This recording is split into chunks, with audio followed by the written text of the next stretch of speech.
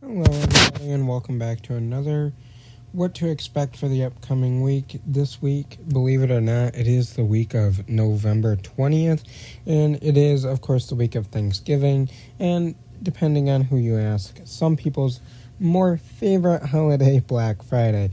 But, it's Thanksgiving this week, and boy, has the month of November just really flown by. I feel like I've been saying this every week, but November is just gone.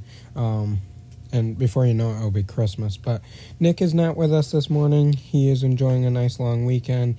So we're just going to jump right into it. Sunday for the national days, it's Future Teachers of America Day. Monday is False Confession Day. Tuesday, Go for a Ride. Wednesday, Eat a Cranberry. Thursday is Family Health History.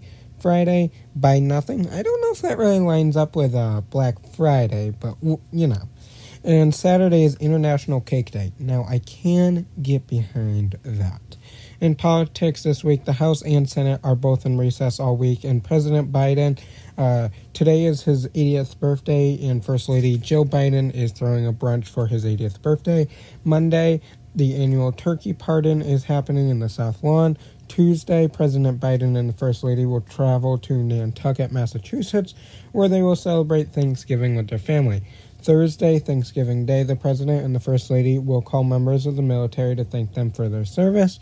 And Sunday, President Biden and the First Lady will travel back to the White House.